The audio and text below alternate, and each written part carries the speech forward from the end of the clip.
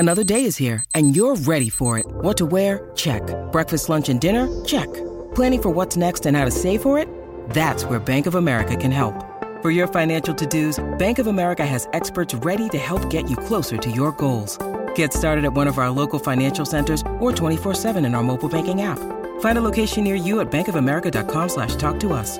What would you like the power to do? Mobile banking requires downloading the app and is only available for select devices. Message and data rates may apply. Bank of America N.A., member FDIC. Patrick Williams had 16 of his 18 in the third.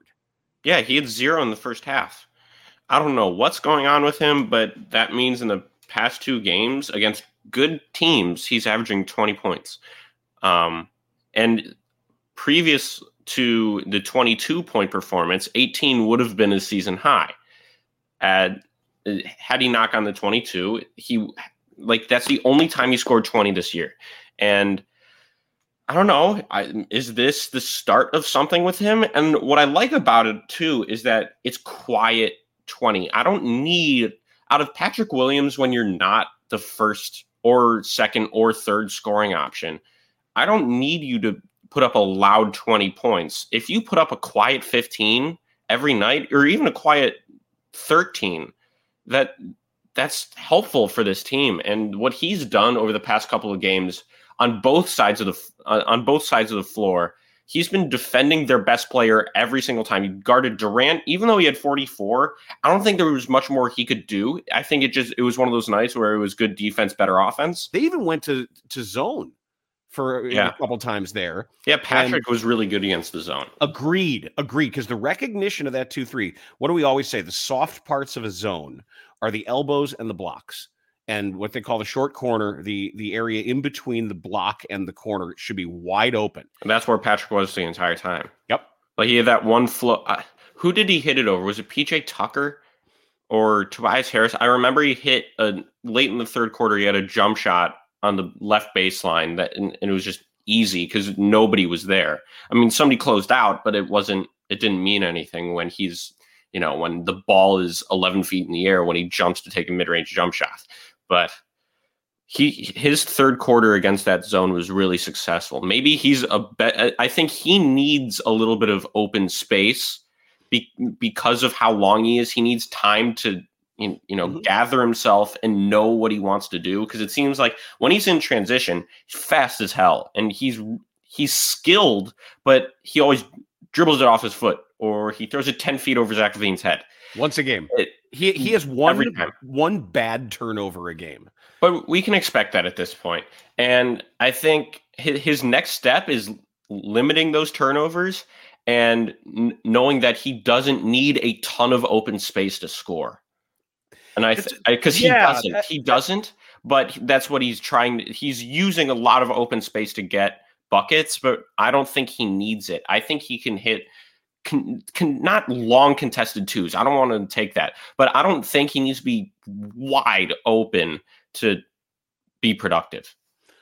I think that is Mr. Gambini, that is a lucid observation on your part. I think that's for him to better understand what open means. Yeah. For him. Yes. For him to recalculate, I have enough time and space to be dangerous offensively here. I totally agree with you. I see it coming a little bit with the catch and shoot 3. Much better. Remember, because last time we were talking about it, we were just saying, don't wait. That's a good shot for the Bulls in their offense right now. And they're shooting 40%. And the funny thing is, they're a top 10 3-point shooting team. They're in the top third, and they're dead last in attempts. And I know it's hard to balance the two. I know it's hard because so many times we say, that's a bad shot. That's a bad shot. That's a rushed shot. And DeMar being DeMar. And he only had 12 last night. See, that's the I'm okay with it. If the Bulls can win by 14 and not need DeRozan's scoring output, yes, they used. I'd rather see LaVine score more than DeRozan. First of all, he's a max player. As much as I hate him getting the max, because especially early in the season, didn't seem like he really deserved it, and I'm still not fully convinced that he does deserve that contract. He's a better shooter. and from the 3-point line. He's a better 3-point shooter. I would like to see Zach putting up 13 threes a game. He's not going to make 11 every night. Just not. If he makes 5 of 13, 6 of 13, that's still 15, 18 points. And I want Patrick to keep shooting it. If he takes 5 threes a game, that's another 6 points he had on the board. I think he could take more than that, though, because he's been finding the ball a little bit more, and his standstill jump shot is getting faster, I've noticed. There's more rhythm.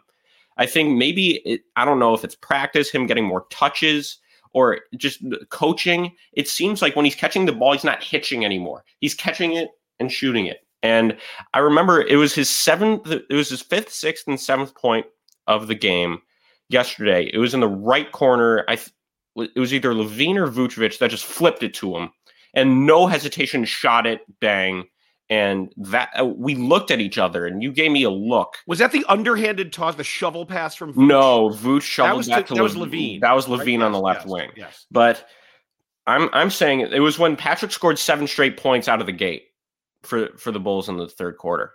He's looking smoother as time progresses, and I don't know what he's going to be. It's still hard to tell, but it seems like he's developing, and that's good. They need him to develop, and I think his development really is crucial for their future, if they even have a future.